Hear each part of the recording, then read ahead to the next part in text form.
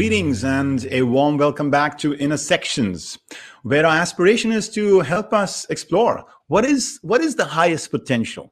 The highest potential for you and for me, for us individually and collectively, to flourish in our relationships, to pursue happiness to its ultimate extent, to strive to be able to excel and be our best in everything we do, and to also foster sustainably good health. And in that quest for the highest potential, our aspiration is to dissolve those boundaries, dissolve the boundaries between life and leadership, between inner and outer, between science and spirituality, between East and West, between profit and purpose, between materialism and mysticism. Because it is when we dissolve those boundaries that we just never know what emerges as new possibilities. And what a wonderful opportunity we have today to not just dissolve those boundaries, but actually break and shatter many of those boundaries with the guest that we have for our show today. And I'm just so thrilled and honored to have in our midst. I'm going to introduce him in just a moment with really, in many ways, a titan in our midst, someone who has really shown possibilities where you and I, some of us may have thought things were impossible.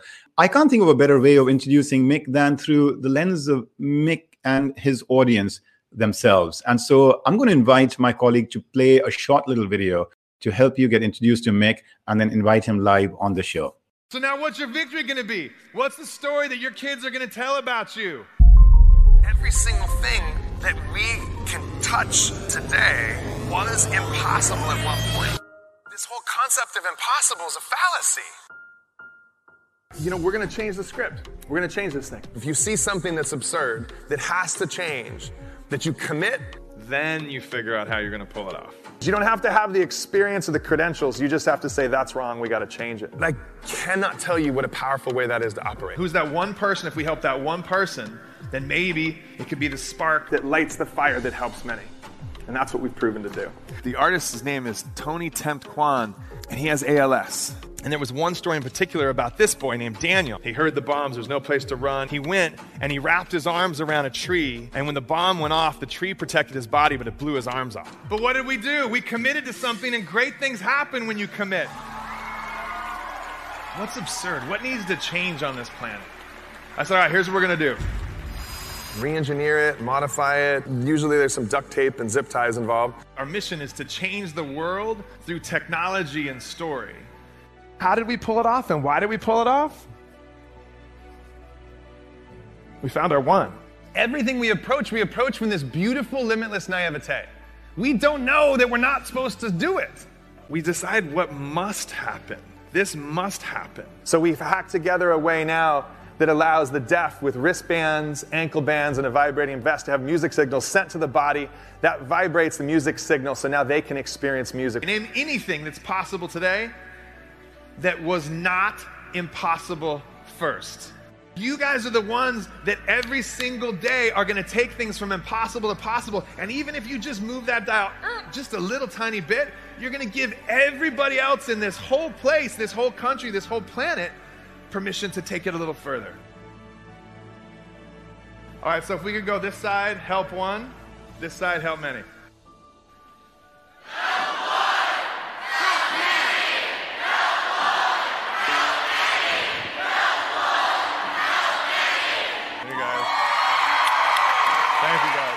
And so let us now welcome Mick into our midst. Mick, thank you for joining us. Thank you so much. That video reminded me of the world that it used to be when you actually could be in front of people, face to face. Remember that?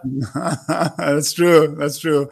One day we will recapture that, because although it looks impossible with your spirit, I'm sure there are some people out there finding those solutions for us. That was pretty amazing, the way the scientific community came together to bring some vaccine in record time, isn't it? That's kind of an example of your impossible being made possible. It really is. It really shows, I think, the power of what happens when people are unified around a common purpose and common goal. I love that theme of people being unified at a time like this, when there are so many otherwise divisions being sowed, where even within families, right? People are at times not in a position to talk to each other because of certain social or political differences.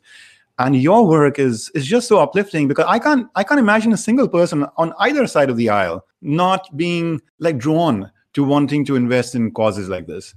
I love that you're leading with politics on this, because it's something that I find I find politics, I find racism, I find so many of these things just ridiculous, right? That we can spend so much time focusing on things that are, and I don't mean this as an insult, but are just meaningless, right? Like, does it really matter that you don't look like me? Does it really matter that you think one way and I think another? What really matters is, and this is something at the end of the day, if you put a newborn baby into the hands of someone who thinks exactly the opposite of you in whatever it might be, there's still that kind of the humanity of holding that being, that thing that emanates energy that transcends opinion. And I think that's really the quest that we have, on this planet, is to try to regain that, I guess, the kind of the origin of who we are, which is just the appreciation of one another as human beings. And the problem is we all grow older and we have things that happen to us, and we start to make those things that happen to us mean something, and we get influenced by outside sources. And I think it goes back to, that innocence that we have as a child and is so pure. And I think our entire life we're meant to try to recapture that innocence and that belief and that optimism. I find that beautiful. I'm often striving to, within the MBA and corporate kind of worlds, to infuse the possibilities of love being an energy that we can all embrace in sort of an unconditional, universal kind of way, which in your case, I'm just teaching it. You're doing it. You're living it. And I sometimes, so I love your kind of metaphor of the child in your arms, and I think that's one that I may borrow from you and use. One that I've used, which comes from your industry, the one that you were excelling at so much before you've taken on this even broader social cause with Not Impossible Labs. From the movie industry, is that I just invite people to think about the fact that, do you watch movies? And if you watch movies, do you laugh and cry sometimes when good things happen, bad things happen? And what does that show about the human condition's ability to connect? Yeah, it's funny is, so pre-March 2020, I used to travel all the time, go around and talking about the work I do at Not Impossible. And I was fascinated with the fact that I would cry like a baby on planes watching movies. And sometimes the movies were not cryable movies. Like, it'd be one thing that if it was a real tearjerker, but I would think, why am I doing this? And I actually kind of enjoyed it. And I actually did a little bit of research. There was a lot of psychology theses about the fact that when you're enclosed in a capsule and you're very vulnerable, and your life and the power that you have over your life has been put in the hands of somebody else, and you're sitting next to people,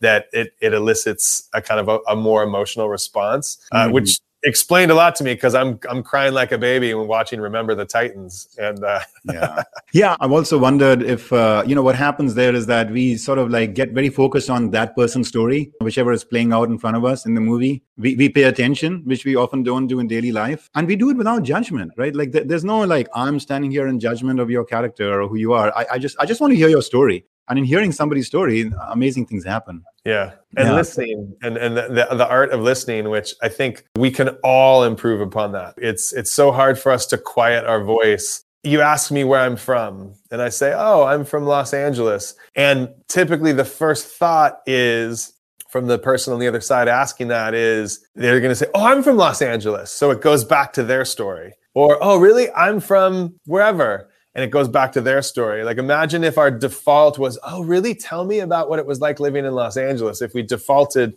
to being inquisitive about the other person and actually trying to draw learning and perspective from that other person. But I think it's our knee-jerk response as a human to constantly want to relate it back to us. I think inherently we're loving creatures and we are inquisitive creatures, but we're also insecure and somewhat selfish creatures, where we try to figure out how this relates to us. And I think that's part of one of our journeys in life, is to try to figure out how, I think, to deflect that so that we can really learn from other people. Thank you, Mick.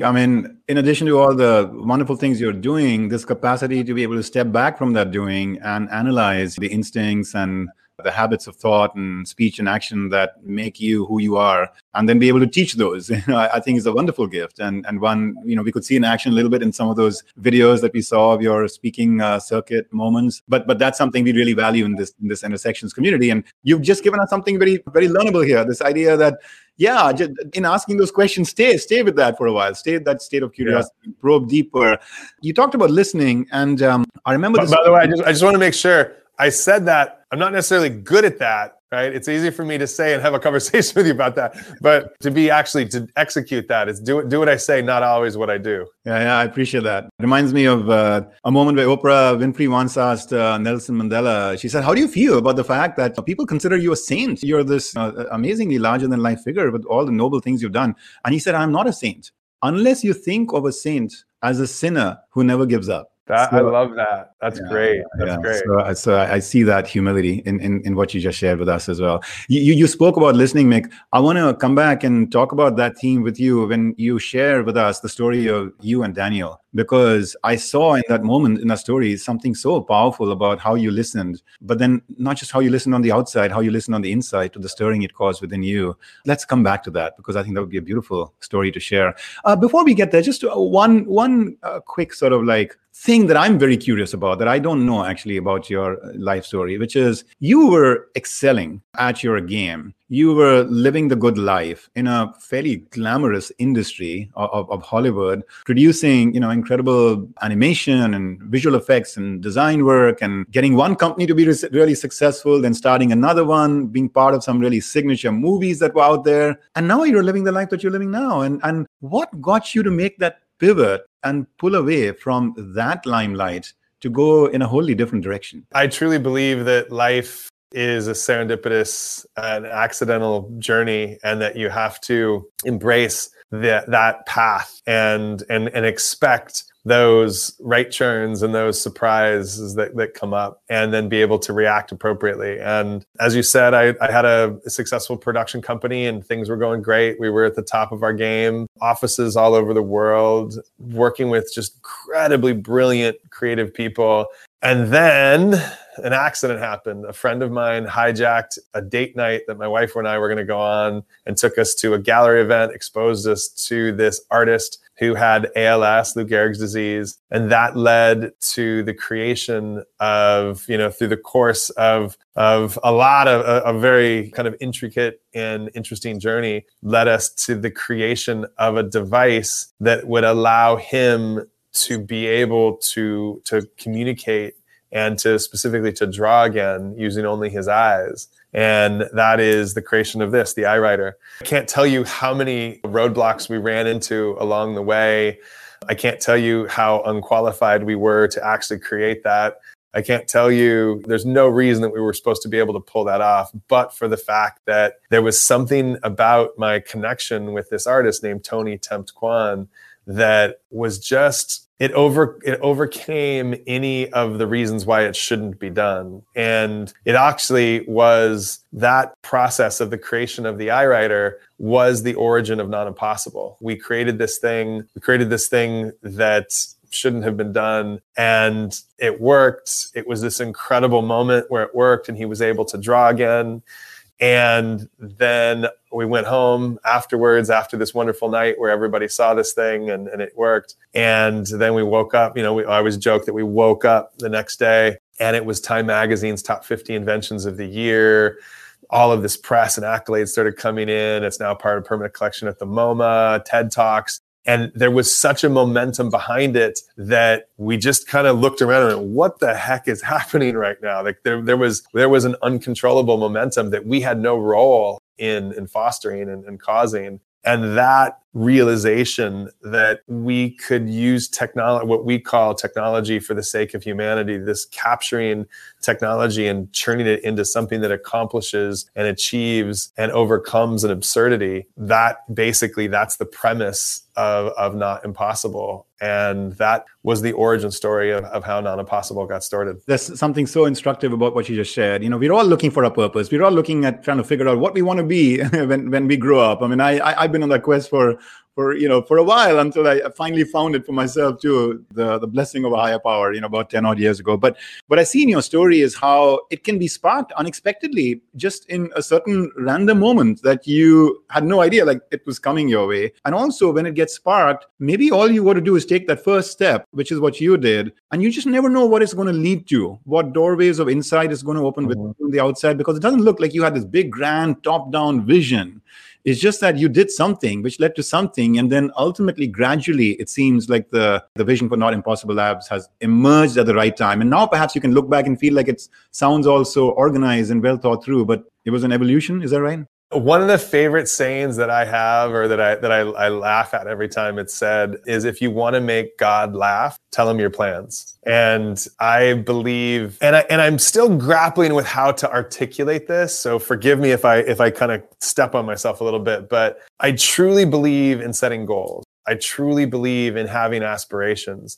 I truly believe in working towards accomplishing those goals. But I also, which is in conflict of what I've just said, I also truly believe in knowing that sometimes it's not going to happen the way that you think it's going to happen, and that embracing that spontaneity and embracing the right turn or the roadblock is actually a good thing. And it's more about, I think, the pursuit and the persistence towards the final outcome than it is being so driven on the journey or the pathway that you think is the right particular pathway or journey. And so it's funny, I've been grappling with how to articulate this sense of goal-driven direction and almost an injection, like a seasoning of nihilism, which how do you grapple with that concept of the fact that we, as emotional, responsive, reactionary creatures, how do you craft that in a way that still accomplishes great things while in this brief time that you're here on the planet? Yeah, it's beautiful. I mean, there is something in the spiritual traditions of the world. I mean, I come from India, and there, one of the beloved scriptures is the Gita, and one of the messages of the Gita, which I think is quite consistent with what I've heard from theologians and other faiths as well, is this notion of non-attachment to outcome. Means that you sow the seeds and you do your best to tune in and to do what you think is right based on whatever that inner voice is telling you and the guidance you're getting. But then you don't actually have rights to the fruits of your labor, and that's something which will emerge at the appropriate time, the right way. And you just have to kind of be able to operate with a sense of almost like liberation from that attachment to like how much I'm being able to achieve today or tomorrow. I'm seeing a little bit of that in what you've said, right? That there is, you do your goal setting, but then you have to be able to just sort of like go with the flow. Is that right? And just see things emerge and then adapt to them as they're coming? Yeah, and I think that there is one of the things that really drives us here is this concept of egoless innovation, right? And egoless collaboration. And I think that we, at our journey as humans, we're collaborating, whether we like it or not, we're collaborating all the time. Just by going to the coffee shop and grabbing a coffee, we're collaborating with that person to get a coffee.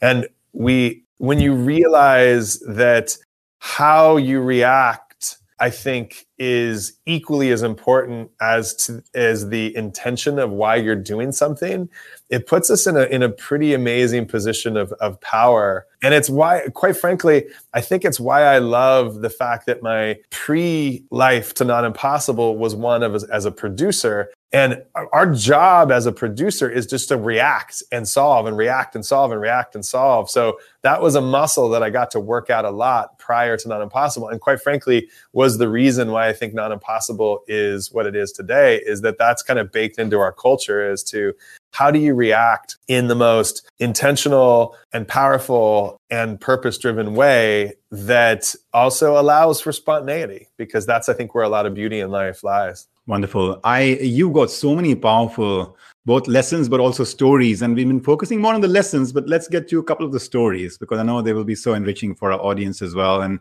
so can you talk about sort of what happened after the Tony moment? You took on this beautiful cause, you got to a real incredible breakthrough, it got great recognition out there, you started to see this as maybe something which was more enduring than just that one beautiful first act, and then you met Daniel. Yeah. So yeah, Project Daniel is, so I was out to dinner we had made the decision to start Not Impossible Labs. And that was a result of the fact that I got an email. I was thinking about it and sleeping on it and meditating and praying about whether or not I should use this discovery of using technology to try and help people and try to solve absurdities. And I made the decision, no, I'm not going to do this. This is not, I'm going to stick with my day job. I'm going to stick with my company. Things were going great. And almost the moment I made that decision, I got an email from the artist. And the artist said, that was the first time I'd drawn anything for 7 years. I feel like I've been held underwater.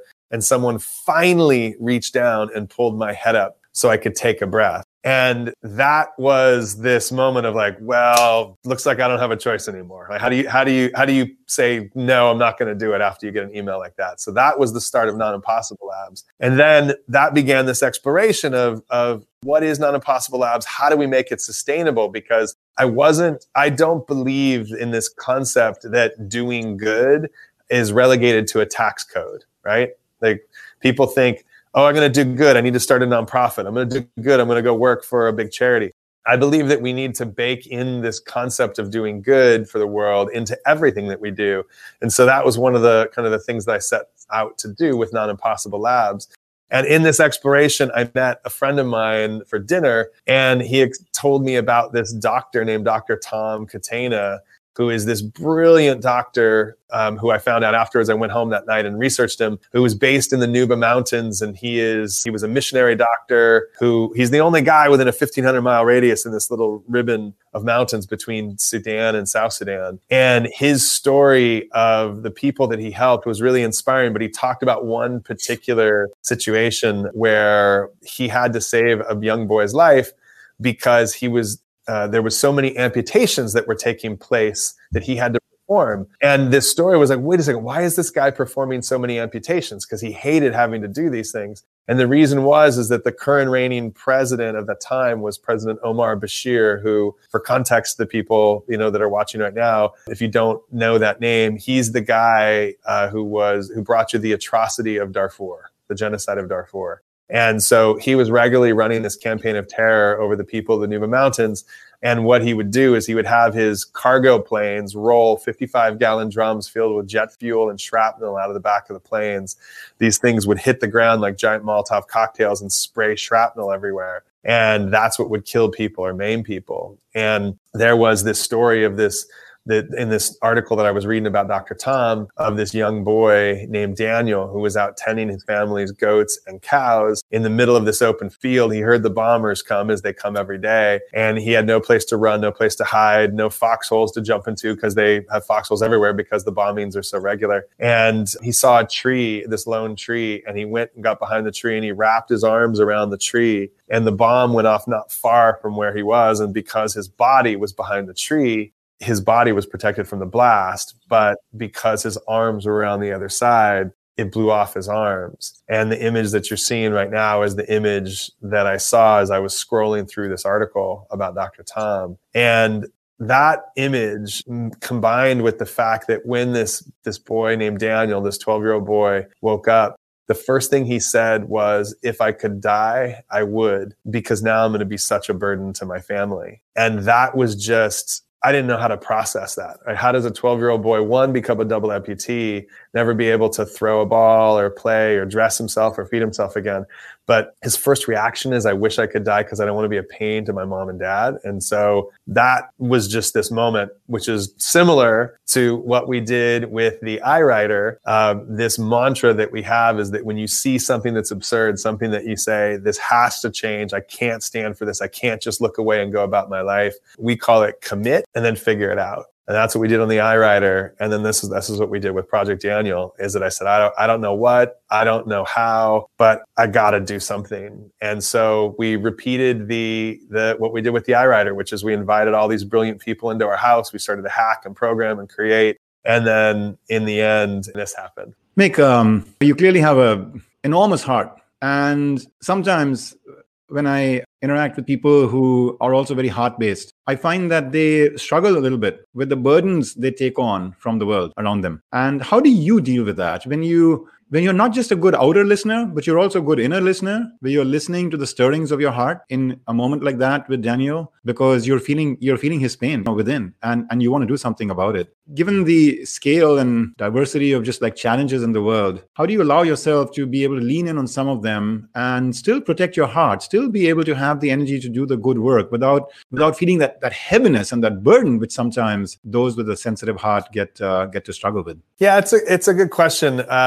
The saying, it's better to have loved and lost than never to have loved at all. I think that concept of protecting your heart, I don't know if you should protect it. I think that wouldn't it be a great thing to finish your life with, is that you loved and you tried without editorial, without restraint, that as opposed to trying to maintain it. Now, okay, I say that and that's wonderful. That sounds very awe-inspiring and grandiose, but let's talk about the practicalities of that. I think that to actually do that, I believe that it's the act that you put forth in trying to exhibit love or to try and attempt to try to help people. And I think that's one of the things that we try to do at Not Impossible, is that we know that we can't help everybody, but that's why we use story as a vehicle to scale those that we do try to help. And we do that through the telling of the stories of the people that we are trying to help through our Not Impossible initiatives. And we also have launched a program a couple years back called Not Impossible by Others. And it's about celebrating other people who are living the non-impossible life and have a non-impossible mindset and are trying to use technology for the sake of humanity, which is one of our things that we do. And so, and it's funny because I actually just looked at the feed, and one of our award winners from this year is a brilliant and passionate gentleman by the name of Subhasis Banerjee. And he is one of the award winners this year for a thing that he did called Symphony. And so you should go to our website. I won't take up too much time now, but go to our website and you can see his story. But this is one of those things that I believe that, are you worse or better off from not being vulnerable, from not exhibiting love? Something that is, I will take to my grave is, and this is one of those things that it was just a moment in time. It was just a brief moment in time. But years back, I was in New York City, and I was, running about as you do in New York City, and I had a meeting here and a meeting there, and I'm very important, and I'm on a conference call, and I'm playing this role of adult as we do, things are very important, very serious. And I'm walking down the street on a call, and I walked by, and I remember I looked over to my left, and against a building, there was a gentleman, a homeless gentleman, who was clad in very old and ragged clothes,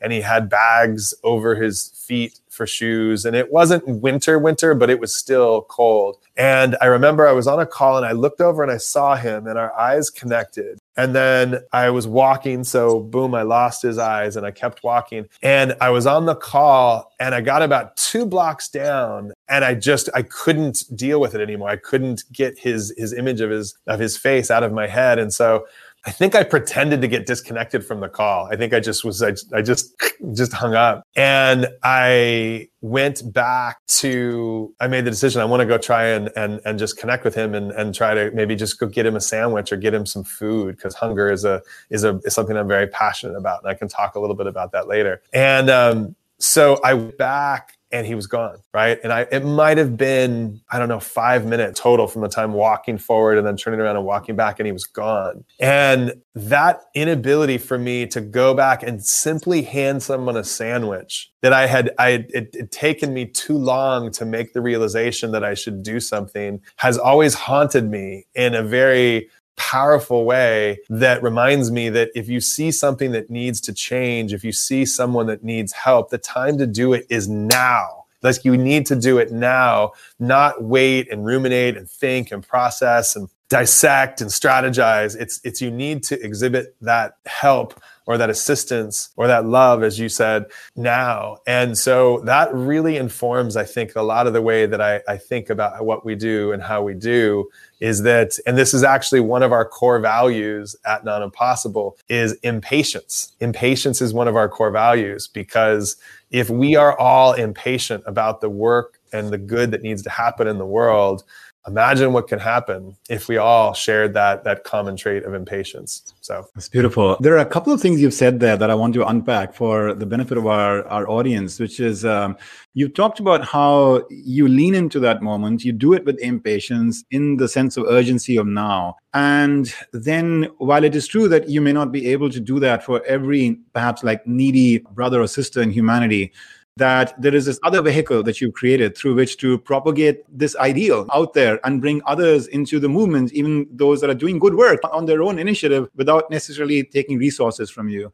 And I really like that because, I'm drawn to studying some of the great reformers and nation builders and innovators in history. And one of the things I see with them is kind of what you've said, which is there's a qualitative and then there's a quantitative. The qualitative is what they're able to do themselves. But then on the quantitative, there is some ideal they put out there. There's some example they put out there. There's some model that they put out there, maybe some lived principles, etc., that they put out there, which others then absorb into their own ethos and into their own DNA. And so they have this larger impact more indirectly at times through just like what they're putting out there. And I think in your case, Mick, there are a few things that you're putting out there. One is like, guys, you can be super successful in what you're doing in more of the mainstream capitalist system, but you can also spread your wings and go and do beautiful other things beyond. And that's a great example that you're setting. Then the other one is this notion of this universal expansive heart, which is amazing, right? And we are seeing that here. And by the way, you have cast such a wide net, for all of humanity, that I am feeling a great sense of joy that we are bringing in a little bit of a global family here for you today, right? To listen to you. So Mick, the other part of, I think, what we can learn from you, which I'd really like to dissect for a few minutes, is the not impossible part, right? Like sometimes these causes look like, oh, but other people have probably attacked this issue. There are experts out there who probably know more about this than I do. What can I add, to this mix? And you've taken on some of these causes, which supposedly, just that Daniel story that you said, $15,000 for a typical prosthetic, and you brought it down to $100. Who would have even thought that was possible? How do you get yourself and your team into that state where like nothing is impossible? All right. So everybody, I'm sure, can appreciate logic, can appreciate history, can appreciate data, can appreciate science, right? So let's talk about the science of impossible. Everything that surrounds you. If everybody right now looks to their left, looks to their right, looks up, looks down, think about the things you can touch, that you can taste, that you can feel. Everything that surrounds us at one point was impossible. Think about that. The computer screen that you're looking at, the phone that you're texting on, the spoon that you're eating your morning cereal with, the glass that you bought at the store that you're drinking your coffee out of or your tea. Every single thing that surrounds us at one point was impossible, the most mundane to the most complex. So if you think about inverse logic, and you think about the progression of history as an indices of how we will continue to evolve as a species, then doesn't that also mean that if everything that is possible today was impossible first, that everything that is impossible today, if you base it on stats, if you base it on history, if you base it on science, if you base it on everything that we've seen throughout the history of our species, that everything that is impossible today is on the trajectory of going from impossible to possible? It's just the natural progression of things. So you can talk about something that right now, what we're doing right now 20 years ago was like burn at the stake witchcraft, right? Like that's like, what? There's no way you can do that. There's no feasible way that could be done. That's crazy, right? Well, so then what about teleportation? What about robotic surgeries? What about, like, think of the things that you're like, wait, what? It's just a natural progression of the way we evolve as a species. And we have to get out of the way of thinking that in this constraint of time, that these things are going to be possible. Maybe not in our lifetime, maybe not in the next generation's lifetime. Maybe it's a couple generations. But do we really feel that we're so narcissistic and so self-centered that when we encounter something that's impossible now, that we feel like, oh, that's going to be impossible forever. There's no way that that's ever going to change. No. So when you kind of grasp it with that perspective, then you see yourself as a pawn, as a player, as an advocate, as a catalyst towards making that progression. And part of that progression is the effort and the exertion of energy towards trying to progress things from impossible to possible. And maybe that little exertion of energy in February 2021, that's going to have an effect 5, 10, 50 years from now, because there's something that you will do that. So for us, back to your question, once you grasp that, you see yourself in this both powerful and humble light as this is my role while I'm here in this very tiny amount of time on this planet. This is my role to try to catalyze and try to push things forward. And that's what we try to do here. We tackle things with this exertion of energy of like, this is our role. This is our job to do this. And if this inspires someone else to do something or inspire someone else to have an idea, then we win. Everybody wins towards that effort. Mick, that is such an incredible learning that I think if that's all we take away from this conversation with you today and put it into action in our own unique situations, it would be transformative for everyone listening to the show. I want to quote you. You've said at one point, to build on what you've just offered us here, that we enter every absurdity that we are solving, every impossibility that we are trying to make not impossible, truly with no clue on how we're going to solve it. That's powerful. No degree, no diplomas or credentials that entitle us to actually be able to address this issue. We say that the credentials for someone who is a not impossible team member are two. One is you have to breathe air, and the other is you have to pump blood. And if you have these two things and the belief that it can be solved, that you're going to be able to play a role at solving it, and those are the credentials you need. I mean, wow, how empowering, how amazing. I mean, and yeah, anyway, that's, thank you for what you're bringing to the world that way. And Mick, but how do you ultimately make the impossible possible? You dream the impossible, you embrace the impossible, you pursue the impossible. There's got to be more to the secrets of your code that ultimately build that bridge between the impossibility of today to the possibility of tomorrow. I mentioned that there's this egoless approach that we have towards solving the problems that we tackle. And we believe in the convening of brilliant minds, and we believe that brilliance is abundant, right? It doesn't necessarily, brilliance is not classified to the initials that you put behind your name. Degrees, diplomas, credentials can inform you, can enhance your perspective, can propel a solution, but it is not the only solution. And if those degrees or diplomas and credentials act as means to curtail or to put down other new original ideas, then you get voted off the island in the not impossible world. So we love to convene minds of brilliant thinkers. We call them misfit geniuses and mad scientists. And that ranges from people who are truly credentialed experts to people who are completely tangential in terms of their thinking. But when you combine that mixture, then you create that potion and that stew of passionate, brilliant minds. That's what leads to things being able to be accomplished. And we believe that passion and conviction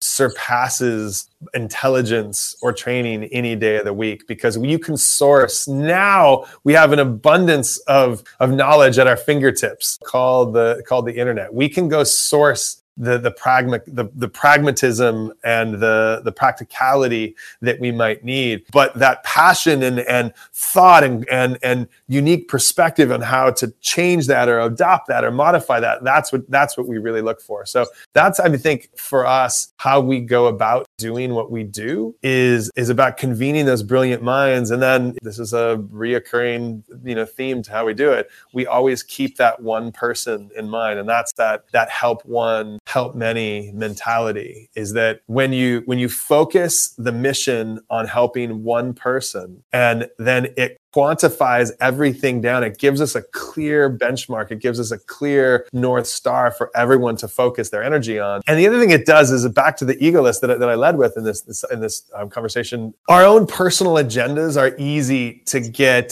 to seep into the conversation.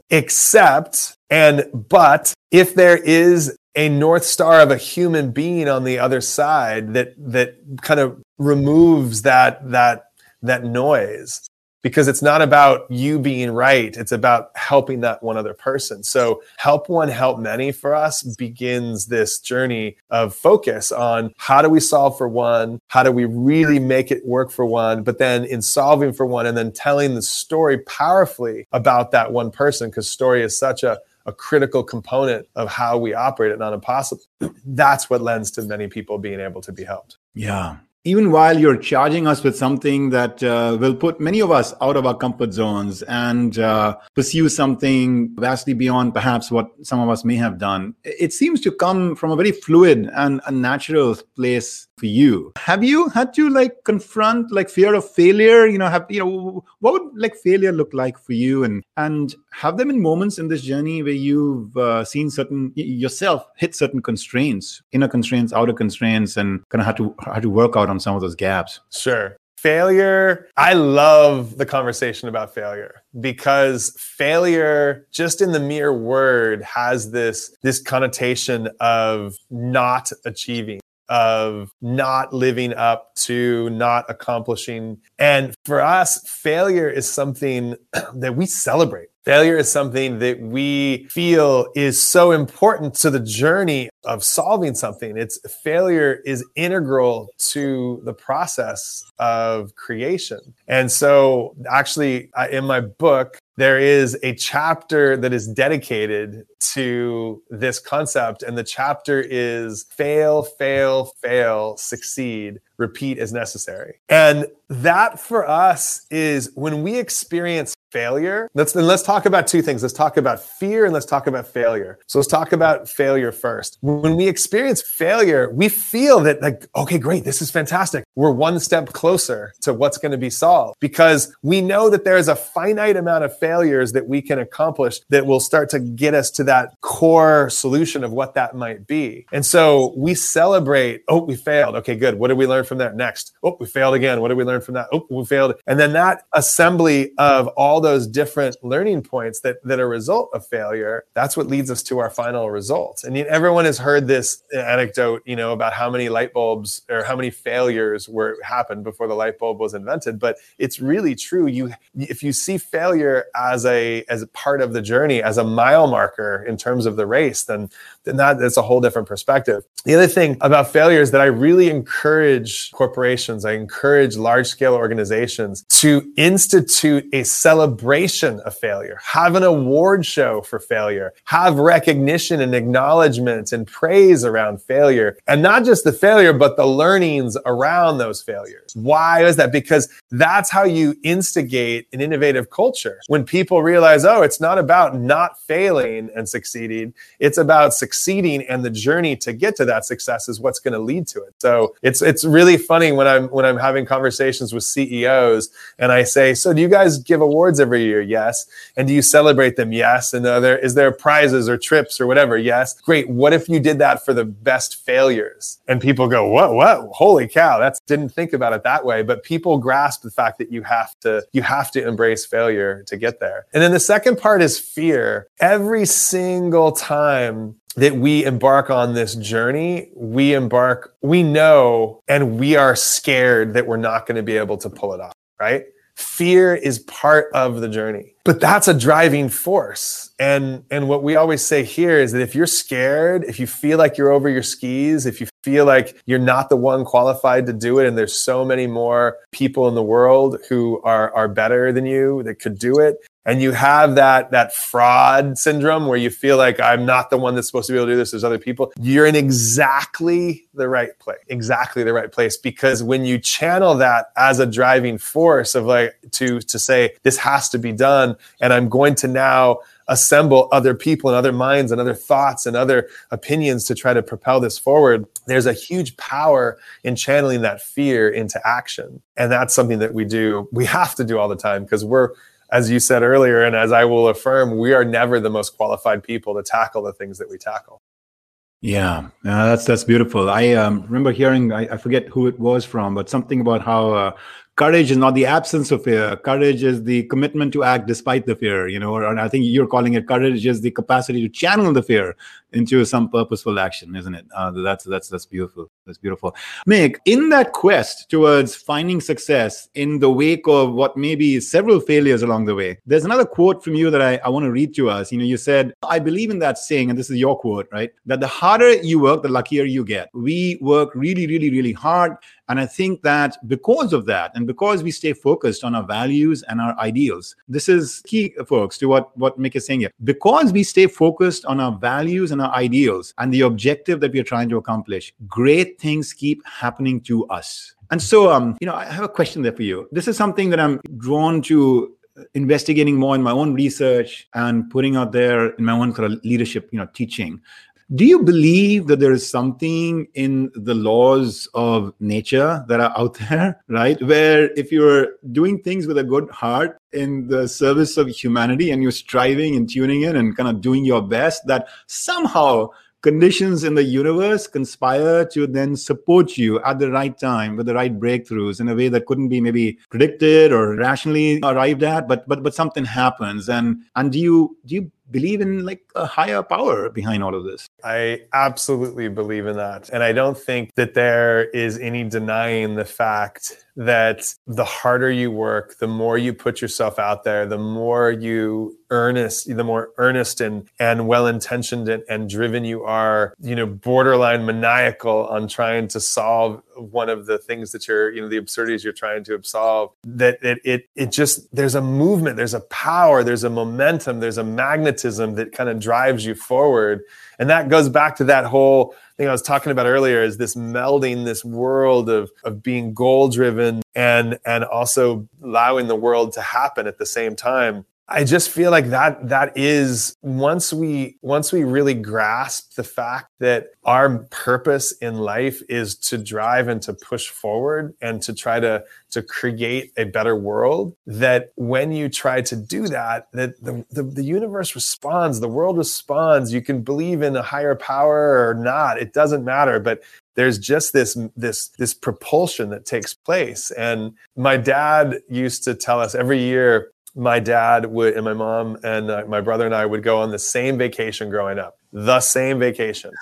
And that might sound boring to some people, but for us, it was brilliant, right? There was this comfort and this regularity that we really enjoyed, but we would always go camping, and we had a trailer, and we would go to the same campsite every single year. And every time we would get ready to pack up after we would stay, we'd usually go for about 2 weeks. And at the end of that 2 weeks, my dad would have us pick up the campsite, but I mean meticulously pick up the trash in the campsite. Now, none of that trash was ours, because we would keep using the trash bag the whole time we were there. But we would go through and then he'd make us go to the surrounding campsites and pick up the trash there. And it used to piss my brother and I off, because we're like, we don't even smoke, and we're picking up cigarette butts from the campsite. Why are we doing this? And his whole approach was, if everybody left the campsite cleaner than when they found it, then the entire campground would be an amazing place.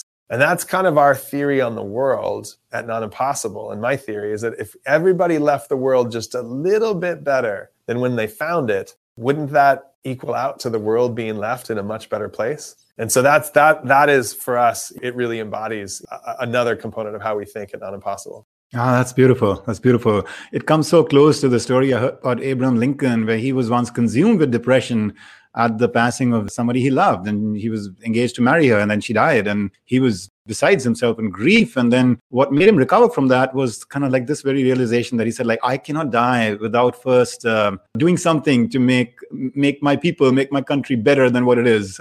So what a powerful idea. What a simple but powerful idea. Mick, there's a quote I want to just kind of read to you to bring us to like the closing, couple of last questions. And this is a quote from someone I, have deep respect for. He was the spiritual master of my spiritual master, Yogananda. His name is Sri Yukteswar.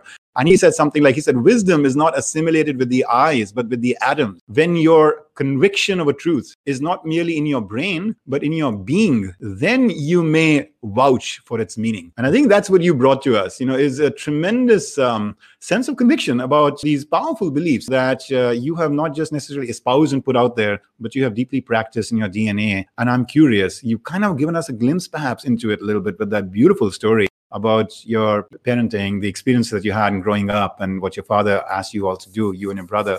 what has shaped Mick? From where have you drawn these convictions? What were the most formative forces in your life? Well, I mentioned them, my parents, right? I think that you can't refute the influence that people have as you are kind of progressing through life as a child. And back to that whole example of being naive as a child, you believe that anything is possible. And then as you grow older, you're ground down with experiences or failures that you interpret as failure. You kind of get ground down, all of our edges come down.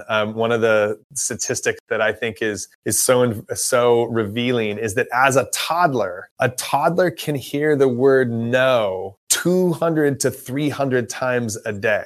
Think about that. Think about if there was something that you heard that many times a day. Now, given the fact that when the toddler picks up a knife, the mom goes, no, no, no, no, no, no, no, no. So you get 10 of those 200 right off the bat. But you were ground down as adults. And I think that if there are people who play roles, or there are things you read or study or watch that inform you and give you kind of all of a sudden sharpen those edges a little bit, or take you out of that rut of thinking the way that's the world has to work. I think that's what's really important. And so my dad and my mom were both really important in that. And I went to a Jesuit high school in Phoenix, Arizona, and there were some key people there who played a role in my life. But I think that there's also Muhammad Ali played a role in my life, and I never met Muhammad Ali until the very end of his life. But studying him and what he overcame, the stories of other people, you can draw those. That's why story is so powerful, is that you can draw inspiration on and other people can be role models and influence your life, whether you know them or not. And I think, your spiritual leader, I love that quote about the atoms being so important and so critical in terms of who you are as a person. And there's a quote by St. Francis of Assisi that I learned this quote from Dr. Tom when I was in Sudan. And Dr. Tom is the epitome of this. And that quote is, preach always, use words as little as possible. That's beautiful.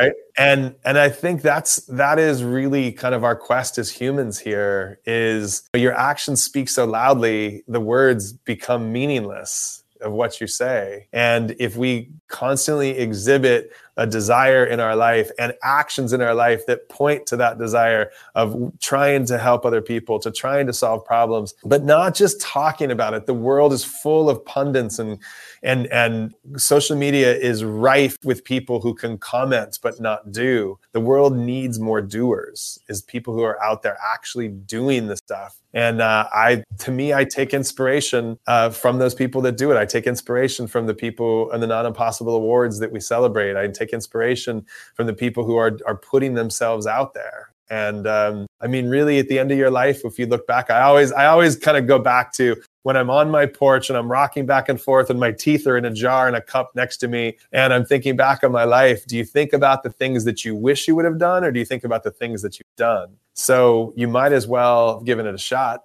Just to have attempted to do some things in your life, be it from jumping out of an airplane and doing something fantastic and adrenaline ridden to trying to feed someone or help someone. That to me is how a life is supposed to be led, and how, if you think of yourself in that retroactive form or the retroactive POV, when you look back at your life, then that kind of writes the story that you want to be your life. Yeah. Mick, we're running out of time on what is otherwise such a rich journey and story here that I'd love to unpack more of with you.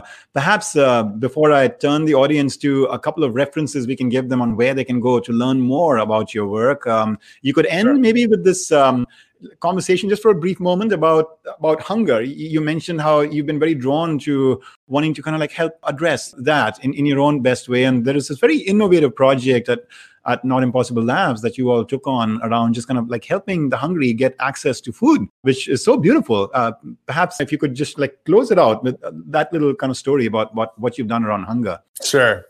So Everything that we do at Not Impossible is about seeing an absurdity and saying, that's not right, that has to change, let's do something about it. And so what we did is, over the course of time, probably our whole life, we would just, this concept of food insecurity and hunger was just, it was like a rock in our shoe. And finally, a couple years back, we said, all right, we have to do something about this concept that there's plenty of food in the world, but people are still going hungry, and especially, in this country. So we started this journey of just trying to discover like what it is, how does it work, why does this exist? And we interviewed a bunch of kids that are at a group around the corner from us, literally just around the corner from where I'm shooting right now, called Safe Place for Youth. And we interviewed them and talked to them. These were kids that were sleeping in their cars, that didn't have a consistent form of food or a place to live. And we asked them, what is it that you prize most? Food, clothing, water, shelter. These are the answers that we were expecting. And their answer was this. Was a cell phone. And we thought that was remarkable, that someone would want to have a cell phone more than food, clothing, water, shelter. And the reason is that it's connective tissue. It's a way to communicate with another human being. It's a way to have an opinion. It doesn't know where you slept last night. It doesn't know what kind of clothes you have. It doesn't know what color your skin is or who you pray to, who you sleep with. It's about just an opinion, and it's an equalizer. And whether you live in a mansion or whether you sleep in a car, everybody has that commonality and that ability to have a voice. So we took that as like a key data point, and we crafted a solution that leverages the cell phone as a means by which to feed people. And in its most simplistic form, what we did is we said, what if we were to create a way that the cell phone became the vehicle to being able to get food that's proximate, that's convenient to that person, and that's nutritious, and that does not require any major behavior change? Because one of the things that we believe in at Not Impossible, and that is a kind of an undermining or an underpinning in terms of how we think around the solutions we create, is this concept of frictionless. How can we create a frictionless solution? And so what we did is we created a text-based enterprise software that we deploy on the side of the nonprofit or the community-based organization, the church, the school, the government, the city, the Boys and Girls Club, the YMCA, it doesn't matter. They already have a constituency of people that they know are food insecure. They're able to ingest the phone numbers of those people into the software, into the platform. And then that person is then able to text the word hungry at windows throughout the day. And that starts a chatbot that enables them to first say the word hungry, second, enter their address. It prompts them, enter your address, because now we can manually geolocate them. We draw a fence around that person so that we know that that's where they're located. And then we offer them restaurants. We offer them the choice, their choice of restaurants that they might be able to go to. We tie into the restaurants' menus through a partnership we have with Postmates. So we have near infinite number of restaurants that we can point them to. They choose the restaurant, and then they choose a healthy meal option. They just choose a meal option. They don't know that it's a healthy meal option because we curate the meal options. They choose the meal option, and then that person's able to go into the restaurant, not as Mick, the homeless person, not as Hitendra, the person who's sleeping in his car, but just as Mick, just as Hitendra, and they get to walk in with dignity and grab a meal just like everybody else and walk out. So if you look at what we've created, is that the nonprofit or the community-based organization or the government has to do nothing except for ingest phone numbers. So there's no friction there. The restaurant, one of the things we're most proud about, restaurants don't even know they're participating because it comes in just like any other Postmates order. And then the person has to text. There's no downloading of an app. There's no new behavior that we're asking them to adopt. They just text the way that they would text anyway. As of Friday, in our pilot markets that we went, because we've been doing this since April, when we saw what was going on with COVID, and we knew that we had to get a response out there to the growing food insecurity.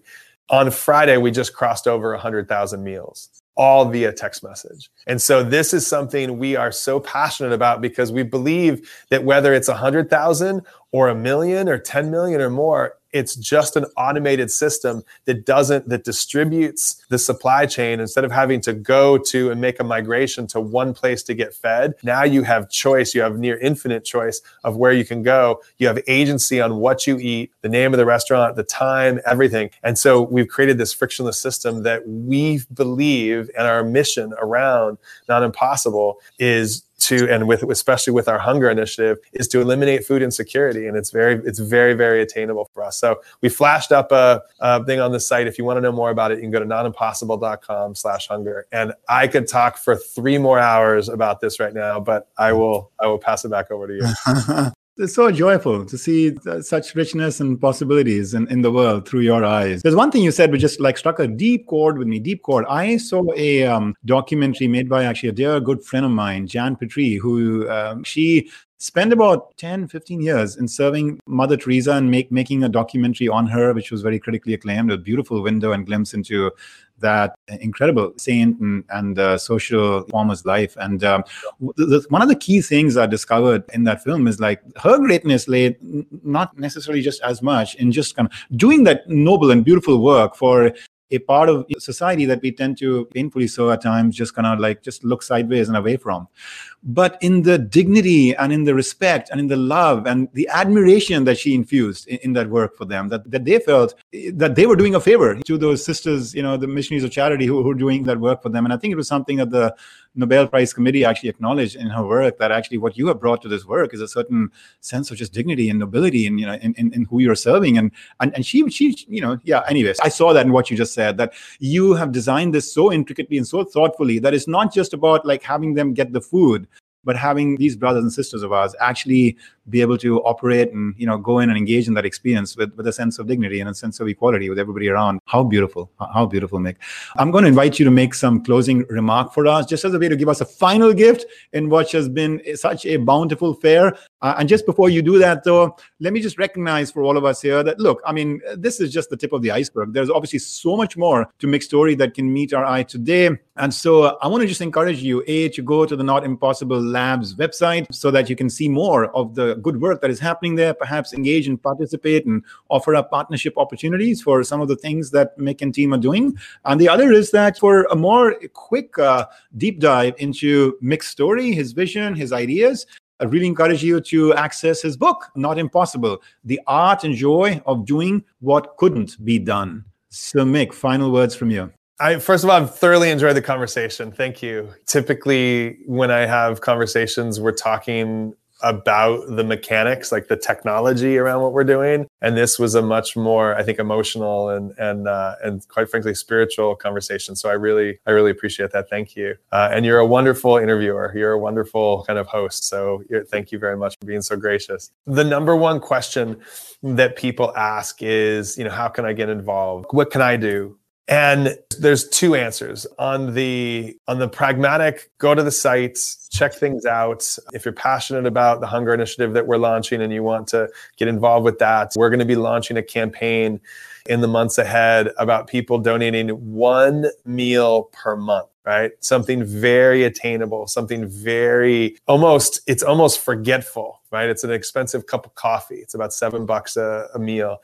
If that's something that you feel passionate about and you want to go out and tell your friends about and try to create this momentum around that, by all means, please go do that, because we feel like we can really take a massive, massive step towards eliminating food insecurity if we just kind of quantify it down into 1 meal per month. And building on that, back to the help one, help many, which really informs so much of how we think. The thing that I would say to everybody here is that if you see something that's absurd, if you see something that just bothers you, that just stirs something up inside of you, is just understand that you have the potential to make a change. You have the ability to go and do something. We are the absolute epitomes of people who are unqualified to go do it, but for the fact that we say that we have to go do it.